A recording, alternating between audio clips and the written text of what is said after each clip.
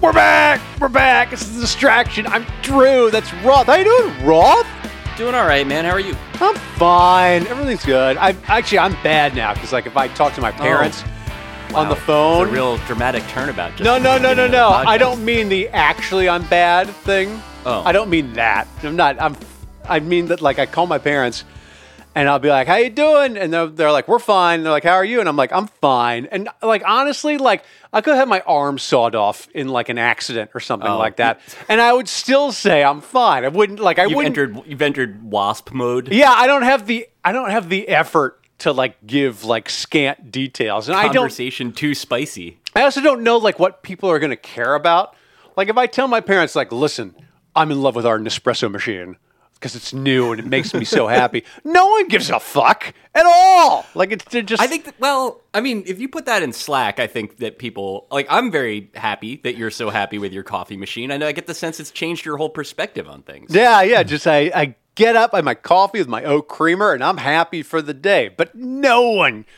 Like, I know you're being nice. No one who's normal. I would care. Because I just said that it's me, but you mean, like, people that you're related to. Like, actual, like, yeah, like, I mean, just actual sentient people.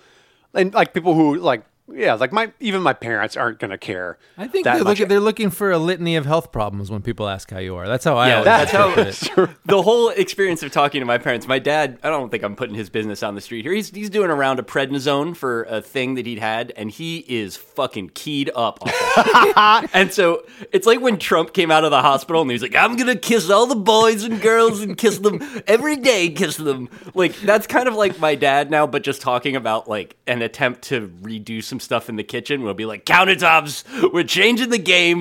Like, he's all over the fucking place. Oh, that was a good James Austin Johnson of Trump. That was good. I liked that. Yeah, it is. It's an invitation of an invitation. But it's good. Like, his energy's big. By the way, that other voice you heard was our guest this week. It's Uprock senior film and culture writer and the host of Pod Yourself a Gun, Vince Mancini. Hi, Vince. Oh, wow. I was wondering who that was. How you doing? Hey, man. Drew, do you always podcast where you're, like, standing like this? It feels like you're giving a keynote address, like, inside my computer window.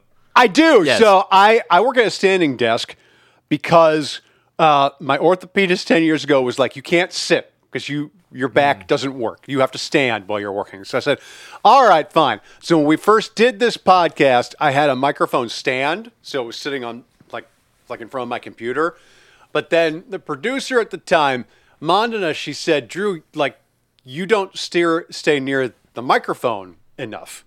Like, because I would just be like, blah, blah, blah, and like my levels would go all over the fucking place. For the listeners, he's moving his head back and forth as he says That's right. Yeah. That's right. So I think it came through in the audio. Here, wait, yes, that is true. He was doing it. Wait, let me see if I do this. Wow, it's incredible. Welcome to this sonic journey. So anyway, so I was like, all right, well, then I'll just hold it for this, whatever podcast I was doing then. I'll just hold it. And then I felt like I was like a comedian. And I was like, oh, I kind of like this effect. So now I just hold the mic while I'm standing while we record the podcast. And then everyone asks me why. And that's my incredible story, Vince Mancini. It was the hardest thing for me to get used to. Because I did the podcast with him for like a couple of years without being able to see him. You just hear him over the headphones and that's that. Oh, that's right. And then once we started doing it over Zoom and he's like got the kind of Dennis Leary thing going on where he's walking around, he's like, what else? Mike Zimmer, don't like him. But it's like really awesome. It brings a lot of energy to it that you wouldn't ordinarily get, I think, if we were just on a call together. We've gotten Dennis Leary as a cop and we've gotten Dennis Leary as a firefighter, but I don't think we've had Dennis Leary as a troop yet in like a gritty FX show, Vince Mancini. He's in Operation Dumbo Drop as a soldier. Nah, it doesn't count. What about doesn't count? What about like a postman? Just some other government job that's not as cool. Working stiff. Yeah, but he's got opinions. There would have to be like a house of mail carriers, and they all give each other shit like about who they're dating at the time. And I was like, hey, he's going out with that weird chick. Wow, that's a pitch perfect imitation of at least 3 guys on Rescue Me. I remember. How long did you have to work on it? I remember watching MTV when I was a kid, and like they would do little interstitial ads where Dennis Leary would do stand up like in front of like in like an alleyway, and I was like, that is so badass. I want to be a comedian just like that. He doesn't give no fucks at all. That guy. Sorry, Vince, you were talking. Oh, I only experience Dennis Leary like through truck ads these days. I feel like I don't seen him anywhere else other than a voice being like, "You got to get the step on your Ford is going to be." Yes. That was the best because it was like Dennis Leary ranting about how awesome it was to have a step on the side of your truck, and then like Chevy came out with one with Howie Long where he was basically like, "Hey, nice step, you pussy." Like their entire ad campaign was like, "It's gay to like save your back by walking up a step because your tight pants make it hard for you to step all the way up." Yeah, not a problem for me. You might catch a heel on that step. It is funny because pickup trucks are the dominant, they're the best-selling vehicles on the American car market, and nobody uses them for pickup truck shit. Like nobody. They're just they're they're SUVs with a flatbed. And so every ad, it's like, this is the grittiest truck you'll ever own. And then it's like a bunch of yuppies clapping along to We Will Rock You, touching an iPad touchscreen, and then I don't have to step all the way into the tailgate. It comes down into a miniature staircase, and then it fans you with little fans as you get up. I love that shit too. Definitely that split between the ads where it's constantly someone's just dropping a bunch of broken concrete into the bed of the truck for whatever reason. They're like, this is what your life is like. And every pickup truck, I mean, I live in New York City, it's different. Every pickup truck that I see here is driven from Suffolk County on Long Island by a police officer. It is perfectly pristine clean. Yes! Because they only ever drive it on roads, and it's the most important thing in their life. And then they just park it in the middle of the sidewalk outside the precinct, because that's the new thing cops like to do, is just basically, they found a way to say fuck you while they're not even there, which is just parking a car on the sidewalk. I respect it. That would be... See, I think Dennis Leary would do well in an ad that was like that, where it's like, are you a pedestrian? No. Hell yeah. J.D. Power says, this car takes up more sidewalk than anybody else. And, I think that would be really good for him. Vince, we got to talk about the NFL because you are an NFL fan. You're a Niners fan. I am. Can we talk about Sunday afternoon's game? I want to go through your emotional state during that game, because it was a game that essentially the Niners dominated for the first three quarters, and all they really had to do was hang on against Mike McCarthy, right? And Kyle Shanahan teams are traditionally so good at just keeping leads, holding leads throughout the second half and into the fourth quarter. Everybody says it, he's a closer. That's his whole thing. Well, that was it, because in the third quarter, Jimmy Garoppolo overthrew Brandon Ayuk on a long pass, and I mean maybe he would have gotten caught, but it sure looked like a touchdown in the way that the overthrow that he had in the Super Bowl looked like a fucking gimme touchdown. And so it was like, and then he's back. Yeah. And then he threw a fucking horrific pick, and the Cowboys cut it to 6. So when they cut it to 6, at that point, were you thinking, oh, we're fucked? Or did you have faith that Mike McCarthy would fuck himself in the end? No, I try to have the lowest expectations. I try to prepare for the worst, because then I can be pleasantly surprised. And that one, I feel like the lowest moment was the moment I thought for sure they're going to lose is when he decided to.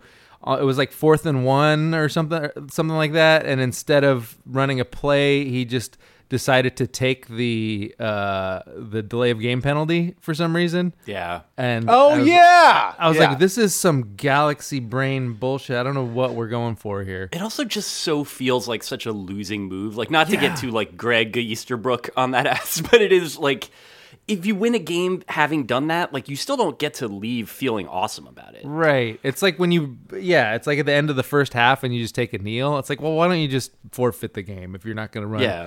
If you're not going to run plays. Well, it's such whiplash, because they're going for it on 4th and 1, essentially to ice the game. And you're like, fuck yeah, they want to win. They want to do this. And then they can't even get the snap off. It just goes from inspiring to debilitating in just like that. I mean, it felt like they had the game iced about 5 different times. Right. Yeah. So it was just I had stress diarrhea during that game. I mean, there was the penalty that went against the Cowboys at a certain point, and the announcers were like, well, that'll probably be it for the game. And then there was 4 more close calls after that. And all right, so then take me through the last possession with Dallas. they rip off, and I remember this. They got, I think it was 39 yards in 4 plays, or they went. It was effortless. They went down the field like it was nothing. Yeah. And then came the final play. Can you take me through your emotional state as you were watching it? Yeah, I mean, like that drive, I was like, oh, well, this is going to be Aaron Rodgers all over again. Of course, they're going to score.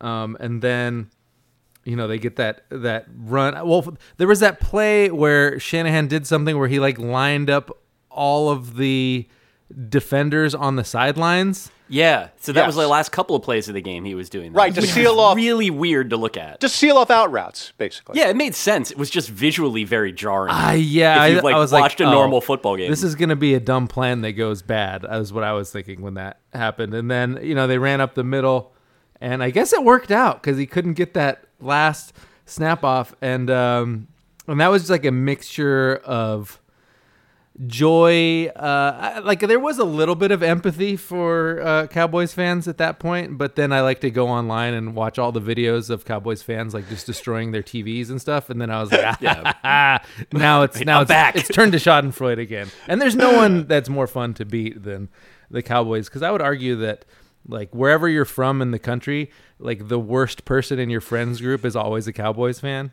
That's true. Yeah.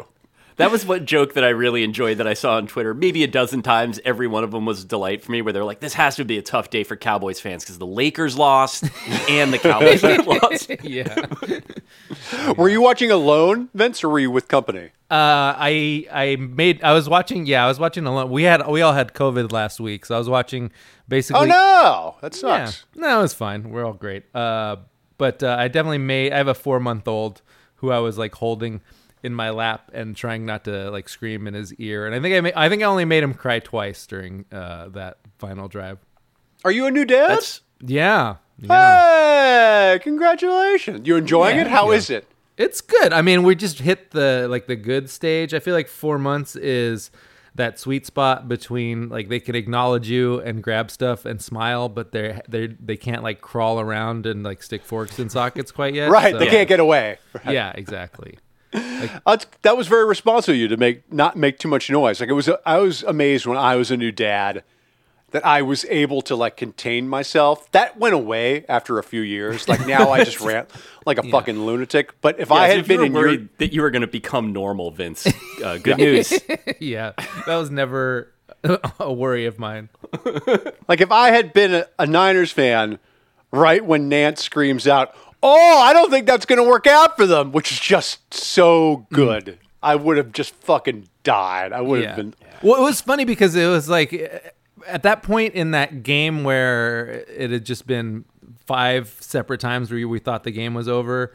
There was that last play, there was no discussion over it. It was kind of just yep, that's it. It's over. There was no replay. There's no challenge. It was kind of just yep, that's the end of the game. It's done. It was there was a finality to it that was we were not used to at that point of the game. A ref announcing that the game is over is always fun. Because he's always go the fuck home. We're done. Get out of here. Right, it's turning the lights on at the bar. Just being this is it. That's exactly right. They should just shut the power off. There's no fun. I remember I had a party in high school at my house. I lived way out in the country, and the good thing about being a teenager is that when you have a party, 100 more people will show up than you expect. And I remember when I wanted people to go home, one time I just had to bring out the super soaker and just start squirting people with a squirt gun. And I kind of wish the refs had gone into the Cowboy Stadium and then just started squirting people with a super soaker. All right, you guys gotta get the fuck out of here now. Spraying Mike McCarthy with one of those little pump things he's a bad cat. Yeah. He's from Pittsburgh, right? Or something like that. He looks very much like someone from Pittsburgh. There's zero doubt. I don't know what his background is. I think he's just ethnically a football coach. Right. I think I remember the Hard Knocks hearing his weird Pittsburgh. I just want them to do a Mayor of Easttown for Pittsburgh, because I feel that is an underexplored accent. Yeah. There's a lot of stuff there. That was when I wrote the post about how local sports announcers should have local sports accents, or they should talk like that. There were a lot of clips of a guy named Myron Cope, who is a Pittsburgh sportscaster in there. And he was like one step removed from those people that live on barrier islands outside of North Carolina and like just sound like they're living in the 1700s. Like Myron Cope is like every Eastern European accent jammed together and communicating in a lingo that is unrecognizable to other Americans. Like one of his like signature phrases was just being like horp horp horp or something. Like it was just like sounds. Yeah, it was incredible. I recommend looking in the comments under that post for it, or you could just look up Myron Cope yourself. But it's real Pittsburgh shit. The Niners are not out of the playoffs yet, Vince. But I don't know. I don't think this will be dependent on whether or not they beat Green Bay at Green Bay. They won't be favored to. But what do they do with their quarterbacks after this season? Because essentially they traded the farm for Trey Lance. They didn't really play him much this season. And Jimmy Garoppolo did his Jimmy Garoppolo thing where he was like competent, but like made like 2 or 3 really awful throws per game. Mm-hmm. And they're still like, but they still have essentially, it's almost like they forgot they had a Super Bowl roster that he had to work with. And so they're really good. So what the fuck do they do now? I mean, I don't know. I've suffered through 5 years of Jimmy Garoppolo now, and it's kind of like even if he's their best option at this point, it's kind of like he's that most heartbreaking of talent levels where it's like he's just good enough to get you places, but just bad enough to always fuck it up, it seems like. And I don't know. That's a particularly crushing level to be at. I don't know. I don't know if we could do that for much longer. It's almost worth going with the younger guy just to, even if you have to suffer through like a season, like for the hope that he might be good and not like just above average, I guess, or mediocre, which is kind of what we're dealing with now, it seems like. Does Jimmy irritate you? Do you find him irritating, like the way that like anyone who's ever had to watch Kirk Cousins finds him deeply irritating? Do you find Jimmy irritating? No, he doesn't have that like Phillip Rivers, Kirk Cousins. I'm trying to think of the most obnoxious quarterback. He just seems like a bland, handsome guy. I don't really know. I don't have like a strong sense of his personality at this point. I don't know if you guys. No, but I don't even mean personality wise. I mean in terms of what he's doing on the field, where you're like, wow, he's good and yet he's bad, and I don't know why. He doesn't have those like impressive throws, like watching I don't know, like Herbert or Stafford or something. Like he doesn't throw. Oh, like Herbert's a fucking supernova. That's right. Different. Yeah, but he doesn't throw like a nice ball traditionally. Like his great throws seem to be surprises more than their standard. Yeah, I promise I'm not trying to steer this back towards the Giants, but it sounds like this is like a sort of an Eli type of scenario where you're aware that you could be a lot worse off than you are at that position, just in the sense that like the guy can do certain things, and yet like the mistakes that they make it's the same type of mistake every time. Like it's not like Ryan Fitzpatrick YOLO disease or whatever. It's just that like 3 throws per game at some time are going to be like weirdly super high, and a safety is going to catch. Yeah. Well, having gotten beat by Eli Manning a lot over the years, he had this weird ability to avoid a sack when it seemed like everyone he had some weird sixth sense about not getting sacked, and Jimmy Garoppolo does not seem to have that. No. And Eli, to his credit, it was also like it was not attached to anything that you could call mobility. It was like the way that when Brady was for a while talking about how pliable he was, and then they would ask other defensive players that had sacked him, and they were like, "Yeah, it does feel different when you hit him. Like it's like big I don't know what right. Just like it's like squeezing like a weird piece of fruit. Like it's not right. Whatever it is. Like Eli just seems like maybe he's like a younger brother who's used to just like using all of his wiles to escape getting his ass kicked.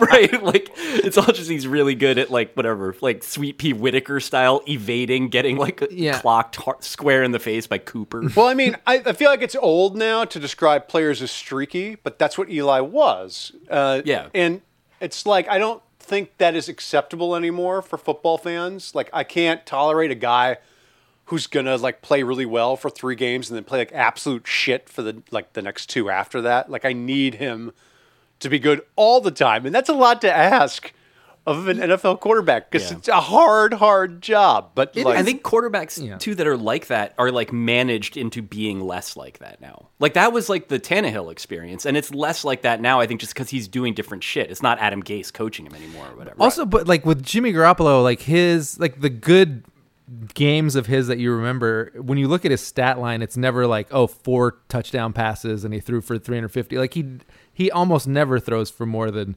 225, 250 at the absolute most. Like his best game ever is never gonna. I don't know. He doesn't seem like the kind of guy who's gonna carry the game for you ever. No, I agree with that. If you can't throw for yardage, that's bad. You never want that quarterback where like he only got 200 yards passing, and it seemed like he had to like really work hard to get those 200 yards. That's always brutal. I can't. Yeah. I can't really watch that at all. Do you want to talk a little more football before we talk movies, Vince? Whatever you guys want to do, I'm happy to talk any of it. Well, why don't we delight for a moment in the fact that Big Ben's no longer in the playoffs, and in theory, Ben Roethlisberger isn't going to be in the NFL anymore. But I just want to note that as of this recording, the motherfucker still hasn't retired. Why? Yeah. Why won't these players just fuck off, Roth? Why do they milk this shit forever? It's killing me. Like, they're all proceeding as if he is retired, but he hasn't formally done it yet, which means he can return, which means I got to hear thank you, Ben, potentially. Like, thank you, Ben, with fucking 7 instead of the A in the placard when he comes back for another year. Why can't I just be rid of this motherfucker? Well, because he doesn't have another job lined up, I feel like. Because who's going to want to look at that giant fucking cinder block of a head on a telecast? Like, they're going to have to get a different lens if he ever becomes an analyst where he's on camera a lot. Oh, God. He's gonna like the old Beastie Boys video fisheye lens so that his face is less oppressive. So what you want? I remember that. Yeah. There's definitely something about that element of it that I think is there. Like, he's not going to be on TV. He doesn't want, like, he doesn't like seemingly anything or anybody. Like, he's going to disappear onto like a farm where he raises the most vicious dogs. And that's the rest of his days. Like, he might not be in a rush to get to that. I don't know if I would be. See, I thought the same thing about Randy Moss when he retired. Like, I wrote it. I was like, well, he's his own. He's a curious kind of guy. He's just going to fish in West Virginia for the rest of his days. I was talking about him like I was talking about fucking Kerry Collins becoming a goat farmer or something like that. And now he's just a boilerplate like talking head on TV. Like, they hire these guys anyway. Like, my dream for Ben Roethlisberger, Vince, is that he becomes like a late night shit poster. Like, he's just like he's like Aubrey Huff. Like, he doesn't like do anything. He just like at 3:00 he'll just be on the toilet and like he'll start a Twitter feud with like fucking Judy Tenuta. Like, he just gets really fucking. I think these guys get so used to just traveling all the time that they have marriages that are sort of based on not being around each other all the time. Right. Yeah. So then like 100 days a year is like the most that they can manage to be married. So maybe Big Ben needs to become like a long haul trucker. Like, it's some other job that takes him away from the house for long periods of at a time. Whatever it is. I mean, it's like, as long as he does it out of the public eye, I'll be fine with it. Like, it felt like this year everybody was kind of like trying to be polite about it. If he sticks around for another year, I think people will be less polite about it. Like, he's not going to get like given a rocking chair by the Cincinnati Bengals organization or whatever. Like, this isn't a Kareem type scenario. He wasn't that good, and also everyone disliked him. So I think that this is like, you know, whatever. You get the little montage, like Jim Nantz calls you a family man on television. That's everybody telling you to go. Like, that's it. Yeah. You don't get that twice. Yeah, I wish I could say it was understated, but this last Monday night game was just brutal watching. And like, they were better about it. Al Michaels and Chris Collinsworth in the Sunday night beatdown against the Chiefs, because you can't say anything nice about him while he's getting his shit pushed in by Kansas City, which is great. Yeah. Great. But I don't have faith that the football media industrial complex will be over him if he decides to come back again. They're going to be like, oh, thank God he's back, and Mason Rudolph doesn't have to play for this shitty team. Is Rudolph still their go-to backup behind Big Ben? Mike Tomlin said Dwayne Haskins. Yeah, they're 2A and 2B. Yeah, it's a competition, baby. Ooh, that's gonna be a scintillating training camp, Vince. You're gonna love it. Before we get to the break, we'll take a break and we'll talk about movies. But before we do, there are 4 games this weekend, divisional round games. Bengals at Titans, 49ers at Packers, Rams at Bucks, and Bills at Chiefs. Which of those matchups do you like the best, Vince? I mean, I'd be into that Bills-Chiefs matchup. I'm a big... I like Josh Allen. He's a Central Valley guy, so I gotta enjoy his games. Where do you know what town? Yeah, Firebaugh. Oh wow, Firebox. Firebaugh. It's okay, that's a little bit different. I was like, they named a town. That would be like, wow, that's like a pervert English town. Firebaugh, like, is that the Bakersfield metro area? Okay, like, what are we talking so about here? there are 2 main freeways going through the Central Valley, which is I-5 and Highway 99. And Highway 99 is a little further east, and that's more towards Fresno. So when you're going from Fresno to like San Francisco or LA, you do have to cut over to the 5 at some point. And Firebaugh is like the town that's perfectly in between those 2 highways. So it's like a way station that you go through, and there's nothing really there except like a good burger place. And that's the only reason I remember. It's the place that you cut over, you stop for a burger, and then you keep going. Real town. That honestly is like pretty solid branding for a town. Like, there's not going to be like, what else would they possibly have? Like, whatever, 100 miles of pear orchards. Like, that's not of any interest to you. Yeah, that's a bitching game. Bills Chiefs. I think the other Sunday game with the Rams and the Bucks could be really interesting. The Saturday games, I want them to be good, but I fear they may not be. I'm worried. The Bills they looked so good against the Patriots, and they looked so dicey down the stretch that, like, I'm all the way back on board and think that game will be cool too. But there's definitely still this part of me that remembers the Bills, like, whatever, like losing to Jacksonville, like just like randomly looking capable of losing to anyone. And not scoring a touchdown against Jacksonville. They are streaky. I mean, they're streaky. Yeah, but they absolutely pantsed the Patriots. That was like as hardcore a beating as I've seen in the playoffs, like, I mean, whatever, in 10 years. Historic. It was a historic beat. They never, every drive was a fucking touchdown. The only time they didn't score a touchdown was they kneeled to end the fucking game. That's great. I mean, it's hard to talk about the NFL in terms of with any sort of consistency like you used to. Like, you used to think of like, oh, this team does this and that team does that. But then now it just seems like, okay, well, this team has 6 players out for COVID, and like there's like you don't get the same team in every game, so it's kind of who knows what you're gonna get. Although I do think that they basically, they already changed the protocols, and I have not really heard of anybody getting COVID listed this week. I think for the final stretch, they're gonna be like, you're fine. Like, like if you get positive tests, they're gonna be like, why don't you go to the bathroom while I throw this in the garbage and no one's looking. Right. Like, the CDC has changed its guidelines for tight ends, actually, and you're gonna be able to get back out there just as soon as you blink 2 times, right directly after each other, and then that's it. Let's take a break and come right back and talk movies with Vince Mancini. We'll be right back.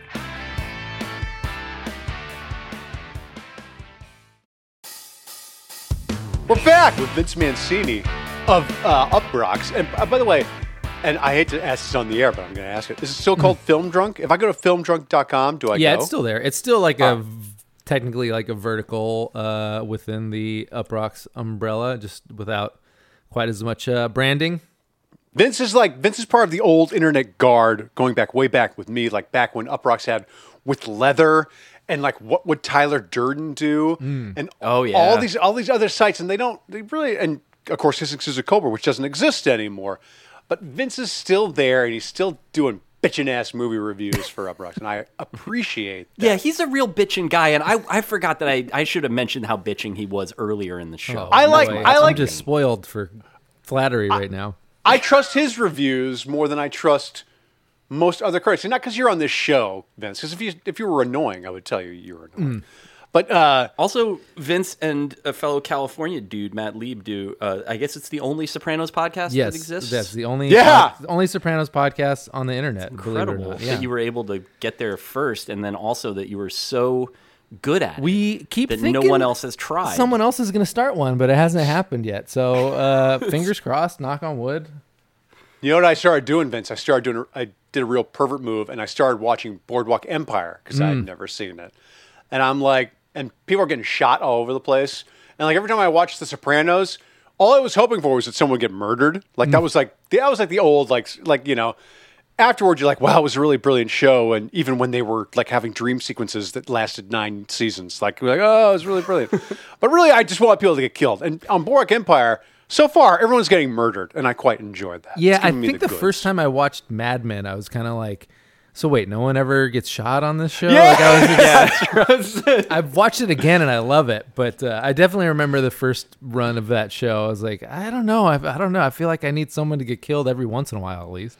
Yeah, that was the Sopranos ratio that they understood. I mean, they definitely advertised it as being like, it's the show where they get whacked. And there was like all this, like the advertisement was definitely the lowest common denominator. But even in the show, like as great as it was like they did every now and then they knew to like give you a treat or whatever, or just like have something bad happen to someone you didn't like or whatever. That's or just like a waiter. But one of the things that I've enjoyed about it in the rewatch is that like David Chase, he's this guy who wants to make art and he puts like Buddhist shit and all of this stuff every now and then, but he's also like an old school TV writer at the same time. So you do get the weird plot lines like, oh yeah, and so has an identical twin. And you get these weird like soap opera moves every now and then. And it's a nice mix, I feel. Yeah. Yep. And what's interesting is that, I watched and I don't even think people are even remember that The Many Saints of Newark came out last year because it was so bad and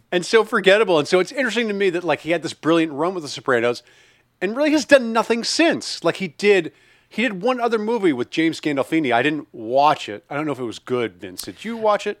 I watched it. It was a lot like The Many Saints of Newark to me, which was like as a pilot for a show, it kind of worked. Like The Many Saints of Newark, like I watched it. I think if there was another episode of it, I would have continued watching it. But it just like they don't quite. It doesn't.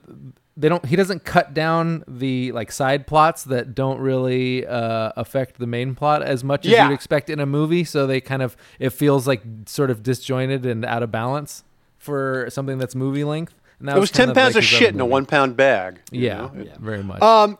Let's talk about movies. I was delighted to see, just briefly. No, go ahead. Ray Donovan, because I get Showtime. See a lot of Ray Donovan in the monitors. And there is a Ray Donovan, the movie, that is like, they did a Many Saints of Newark for fucking Ray Donovan that includes like there's like a Ray Donovan Origins with like young Ray, his brother played by Dash Mihawk. But it's like, they really are like leaning into that. Is Ray Donovan a good show? Like, does Liev Schreiber like kill people? Not really. No, it's not very good. I mean, it's like it's funny. Like tonally, it's not really that different. I think than The Sopranos. There's this sense of it like sort of being an ultra violent comedy of manners, but like it's just not very. It's not very good to me. Schreiber's great. He's always great, but it's like I don't know. Like mostly, Ray Donovan to me exists as like a throwaway gag in The Grinder, where the whole family watches it together, and it's just kind of like it's a funny thing that it's out there. Right. Vince, the Golden Globes were not televised this year. They weren't even on TV. No, like Ricky Gervais like clapping back at all the entitled stars. Yeah. Now, does that say Hollyweird? Does that say anything about the award show glut in general and like award show fatigue among both like the people creating the shows and the masses, or is it just the fact that the Globes are just a piece of shit that are corrupt and like have all sorts of problematic things going on behind them?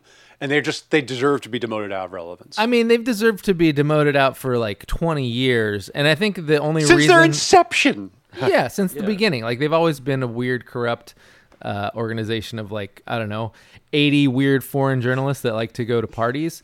And like, everybody understood that. I feel like this is just like the new thing now... Like last Super Bowl, it seemed like half of the commercials were just corporations apologizing. So like we're doing this thing where organizations like they go on this apology tour. That's they present it as if they're doing some sort of introspection or they're going to change somehow, but it feels like a self-indulgent branding exercise of its own. And it just felt like the Hollywood Foreign Press was in that stage of the self-aggrandizing apology tour. Yeah, they're doing the like whatever the movie critic version is of the Wells Fargo ads where there's just a stagecoach rolling across the prairie and they're like, we're really sorry about the robo-signing thing. Yeah. That was wrong. Listen, you should still have your home. America, we blew it and we understand. It's like, oh, okay. At Wells Fargo, we know that immiserating millions of Americans isn't right. My favorite example of that is Domino's essentially in building their entire brand now on the back of the fact that they used to make really shitty pizza. They still make shitty pizza, but like it's slightly better now. They're like, oh yeah, there's garlic on the crust now. You better believe it. They're just that I think you should leave sketch, but it's like, listen, I used to be a piece of shit. Right. The CEO of Domino's is like, you think this is slick back? This is pushed back. Yeah, it's really like, it is amazing. Dyed white hair, little itty bitty jeans, chicken spaghetti at Trufani's. I was going to say, no sloppy molten chocolate cakes, fellas. They definitely, like, I think Domino's is probably better, but mostly it is just better lit. Like, which is, I guess you got to give them credit for that. Like, it used to be the most depressing of our major American food chains. And I think at this point that's now reverted to Papa John's. Yeah. Although I've eaten in a Jimmy John's too, and let me tell you something. That was a sad meal it was very. Does it look better under like just a compact fluorescent light bulb hanging 6 inches above your head? I was kind of excited. Like I'm not a snob. Like I was like, oh, I've never had a Jimmy John's sandwich. Well, let me see what all the fuss is about. And it was a piece of shit. I was like, they wouldn't even toast the bread. Like it was like terrible. I sort of assume that all of those are fine. You know, that like I've never eaten at a Jersey Mike's, and I'm obviously biased because, you know, it has Jersey in it. But there's a part of me like I look at it and I'm like, oh, they shredded the lettuce. That's probably like a 7 out of 10 sandwich. Yeah. That's it. I don't need to know anything else about it. Well, that's the thing is I when I go to a place like that, I expect like a replacement level sandwich. And when it fails to rise up to that, like even Subway now is not good to me. Like I used to like worship Subway when I was a kid. And now it's like the bread is like made of like packing material and it's like I don't know. I've grown snobbier maybe, but I think the Firehouse Subs guy is just Papa John, but they light him differently for the commercials. Yeah, that sounds totally. That is a really interesting brand too. I've never gotten them. You know, I've only driven by them on the rare occasions, but it does seem like their whole thing is kind of like these are sandwiches that serve you, like first responders, freshest meats. But it's like it never really comes together into like a proposition that makes it seem like something to eat. It's like the goddamn Gronk commercials with the troop insurance. Like the entire premise of the fucking commercial is that not even Gronk can get this insurance. Right. You can't have it. Why are you advertising this to me? I don't care. Yeah, it is. I think it was Susan Kaiser pointed out that this is all clearly leading to a Super Bowl ad where he fakes, like he steals valor to get the insurance. But it's like all been sort of nibbling at that concept for a long time. It also, like they say, oh, you can get it if you're a family of military. But like, what does that mean? Like, can I get it because, like, you know, my grandfather was at Pearl Harbor or whatever? Like, my cousin was a Navy SEAL. Yeah. Like, I would love to get some insurance. That would be great. Yeah, it's exclusive. It's the only sort of exclusivity that we like here in America. When troops and cops can have shit that you can't have. That's when my heart is warmed. What they need is a tactical insurance for guys who were really thinking about becoming a Navy SEAL at one point in their lives, but they didn't. Yeah, that would. Oh, yes, I almost enlisted, so now I get to have the tactical insurance. I was going to, but my dad's dealership had a spot open. And, guys that like. I do like that Gronk is as ubiquitous. Like the people that somehow show up in the most commercials now. Like it's always been Shaq, and it will always be Shaq.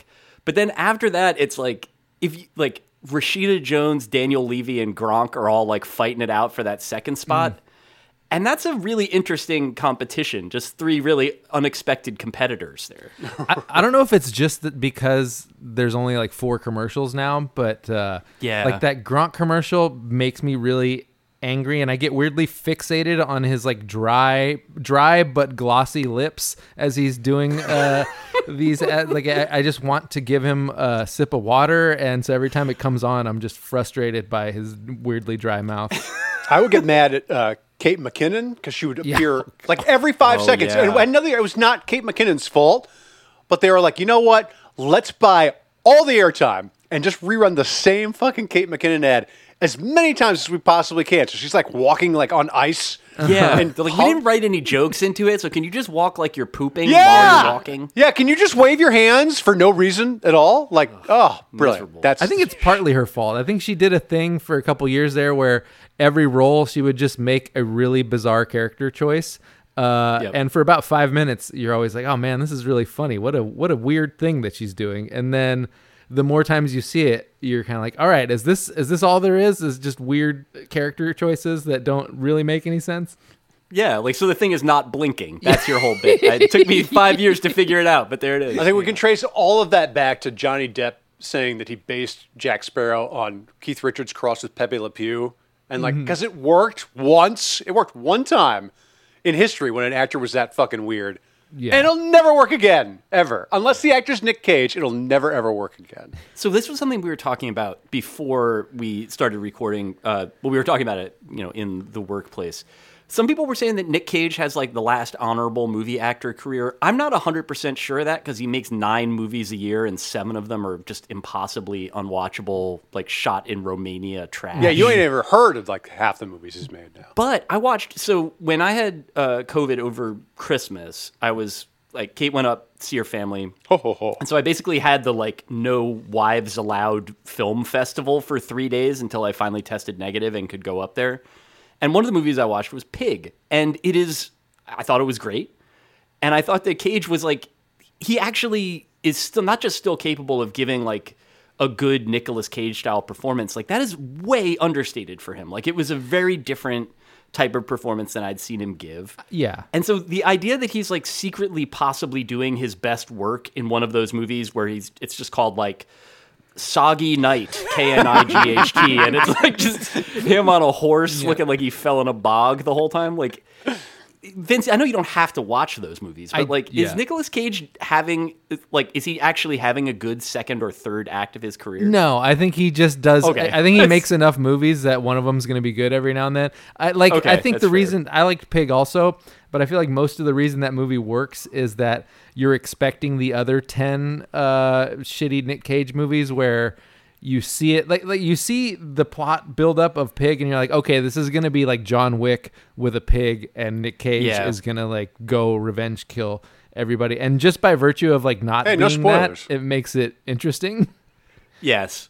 Yeah. Like I guess that's true because it's like as sort of grimy as it is, like it doesn't make the dumbest possible choice, which I guess that's like give Cage credit on lowering the bar that like the fact that he doesn't like kill someone. Sorry, spoiler, that it does not end with him killing people with a samurai sword. You're kind of like terrific. Yeah, really didn't expect it. Makes a series of surprising choices and it's, I don't know, what, 100 minutes long or something like that? Yes, just it is. That was a winning. When we can go back to making 100-minute movies, oh my God, everything is going to be so much better.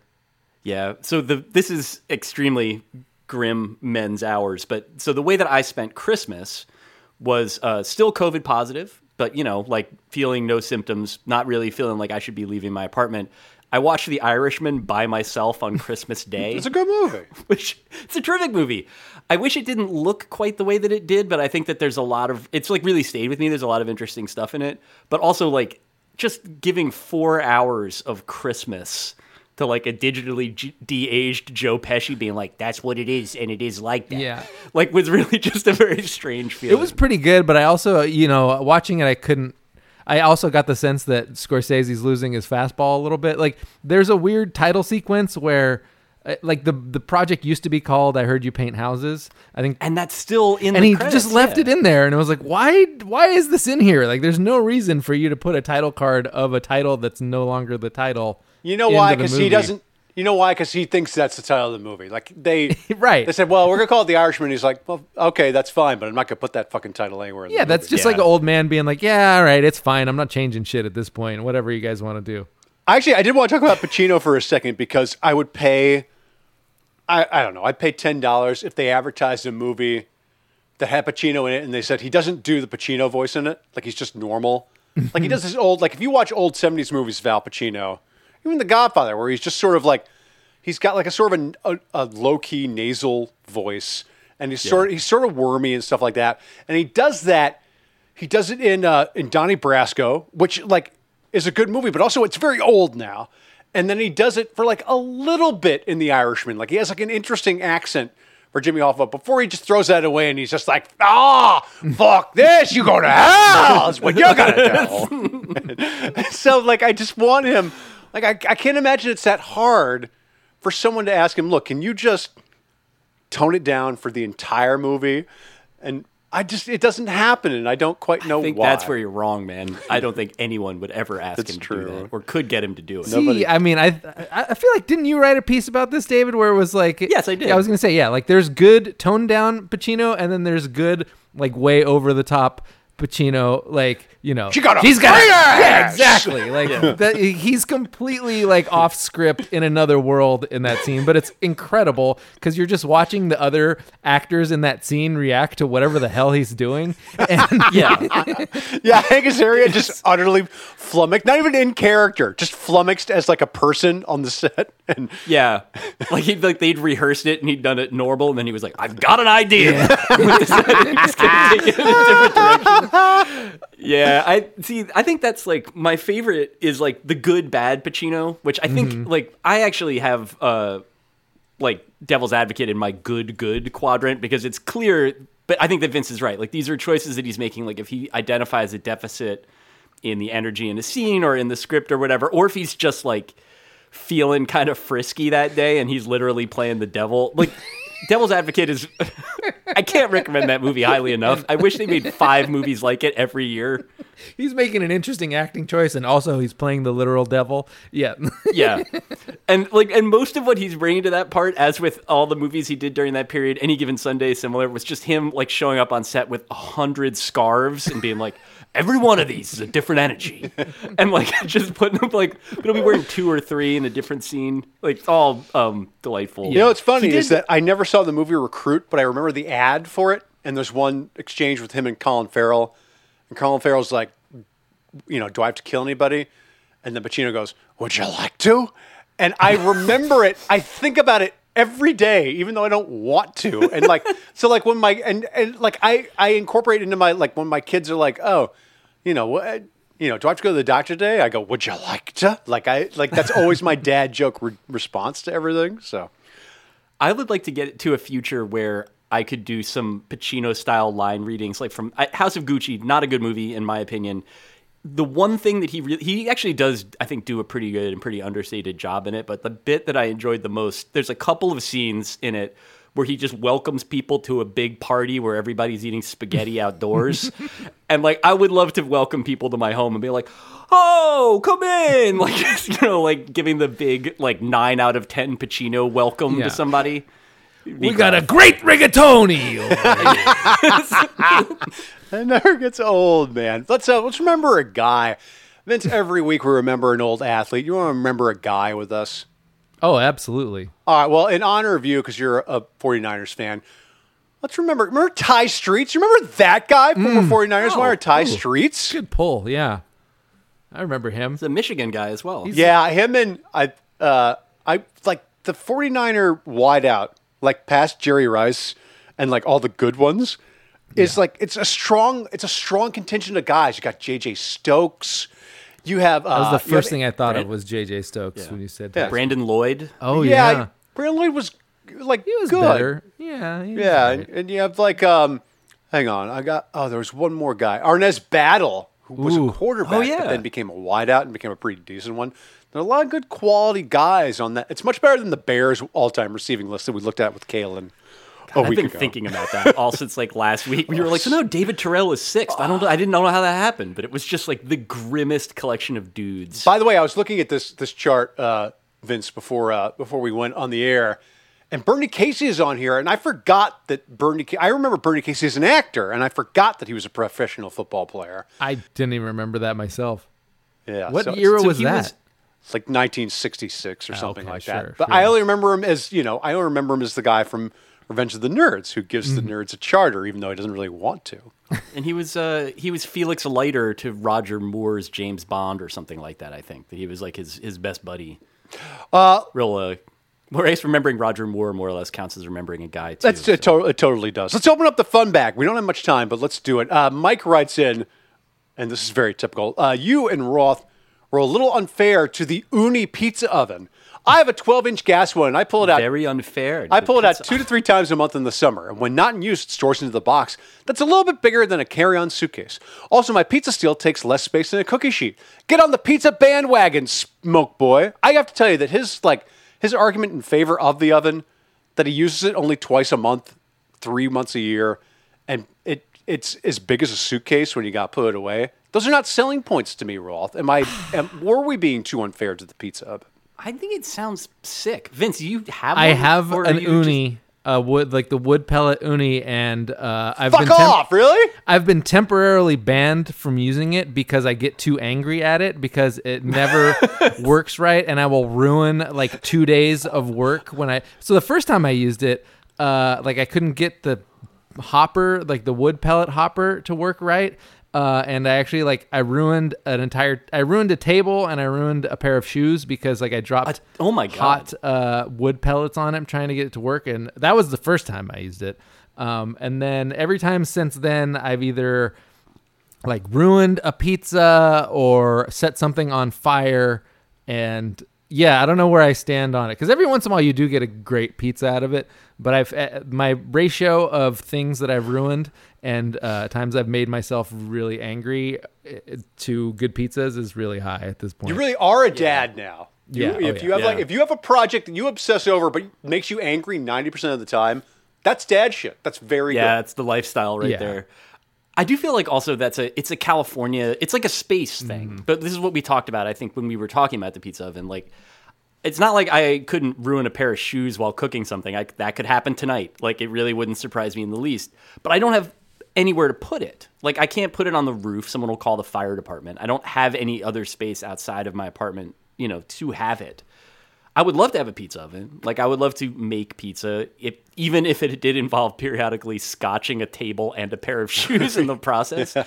But yeah, I think I want to get on the record vis-a-vis the Uni pizza oven. If I could, I definitely would, even if it did make me mad. I mean, I think it would just be nice. We make pizza in our dumb wall oven, and it's super smoky, and we do it anyway because it's fun to make pizza. Yeah.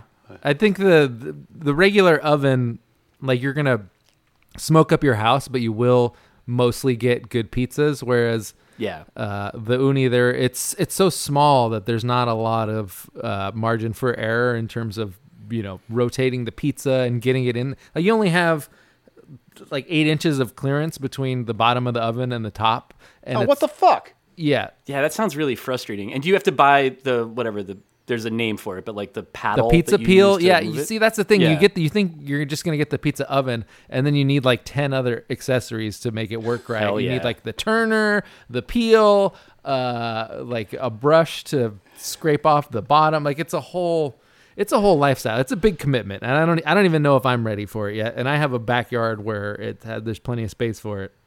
Let's do. You get the whole rest of your life to sort it out. I believe in you. Let's do one more. I really want pizza now. I just want it cooked properly and not by we're ending this podcast early so Drew can go get a damn slice. This is from Robert. He says, at what point do the networks put their top pregame analysts out to pasture? A lot of these guys have been retired longer than most NFL players have been alive. Since has been retired for 29 years, Boomer 25, Howie 29, and Bradshaw 39 years. Does it even matter? Vince, why are these motherfuckers all so old? Why can't they get anybody who seems to have a pulse to replace these people? I don't understand it either. Every time I see Terry Bradshaw, I kind of wonder what is this guy bringing to the table at this point. He's so old. Yeah. And they have him doing skits and shit like that. Yeah, his whole role there is constantly being the guy that doesn't just makes really obvious mistakes or has something fall down on his toes and he's like, "Oh no, my toes." It's very broad comic relief. Yeah, but I think it also raises the question of how good do we need that person to be at analysis? How much more analysis do we even really need? Yeah, there's so many of them too now. There's just 6 different 65-year-old guys just hurriedly reading 3 sentences of script about the first half of the whatever Bucks Raiders game. Yeah, I mean, I feel like every one of those studio shows seems to have a designated young guy. So they'll bring Nate Burleson on CBS, and Tony Gonzalez is the young guy in the Fox set, even though Tony Gonzalez is probably 50 now. So it's weird to me because I guess they just accept that younger people like us aren't going to watch this shit regardless. So they may as well, if it's going to be a geriatric audience, they may as well trot out Terry Bradshaw to be the sad clown or some shit like that, holding a briefcase full of money. Yeah, let the old guys have their guy. You need one guy that speaks to the why don't they just run the wing T over there? That always worked for us. Yeah. If Phil Simms definitely doing that, where he's like, what, did a computer dial up that play every time there's an interception or something? Just like leaning into whatever, the anti-analytics, but he like can't be bothered to learn what analytics is because he's only got like 75 hours to live. His hair has become very, very special. Like the hair, and he's got glasses, and he's got weird plastic surgery. So he looks like this doll that someone forgot to take out of the attic. Like, it's very, very special to me to see Phil Simms now. I do think I slightly prefer the old dumb jock to the like Nate Silver analytics guy at this point, like because I can't. Yes. The mathematician stats, I can't deal with it. They're terrible. Well, they're never going to put those guys on TV. Like, it's one thing. Like, it took them so many years to have there be like a former official in a little room wearing a suit explaining why every call is actually secretly correct. They are never, ever, ever going to have anybody go on TV and explain how quarterback rating is calculated. Right. Well, who's the guy? Like, they shouldn't. Who's the guy that has like the rolled up sleeves and he like got famous on election night for people like, oh, everybody likes it when he turns Kornacki. Steve Kornacki. And it's like, what are we doing here? Like we get. Like it's like they have that guy who's like the temporary hero of the resistance, like Mueller or whatever, and then but then he just carries on, and we're stuck with him because of a meme like 7 years ago.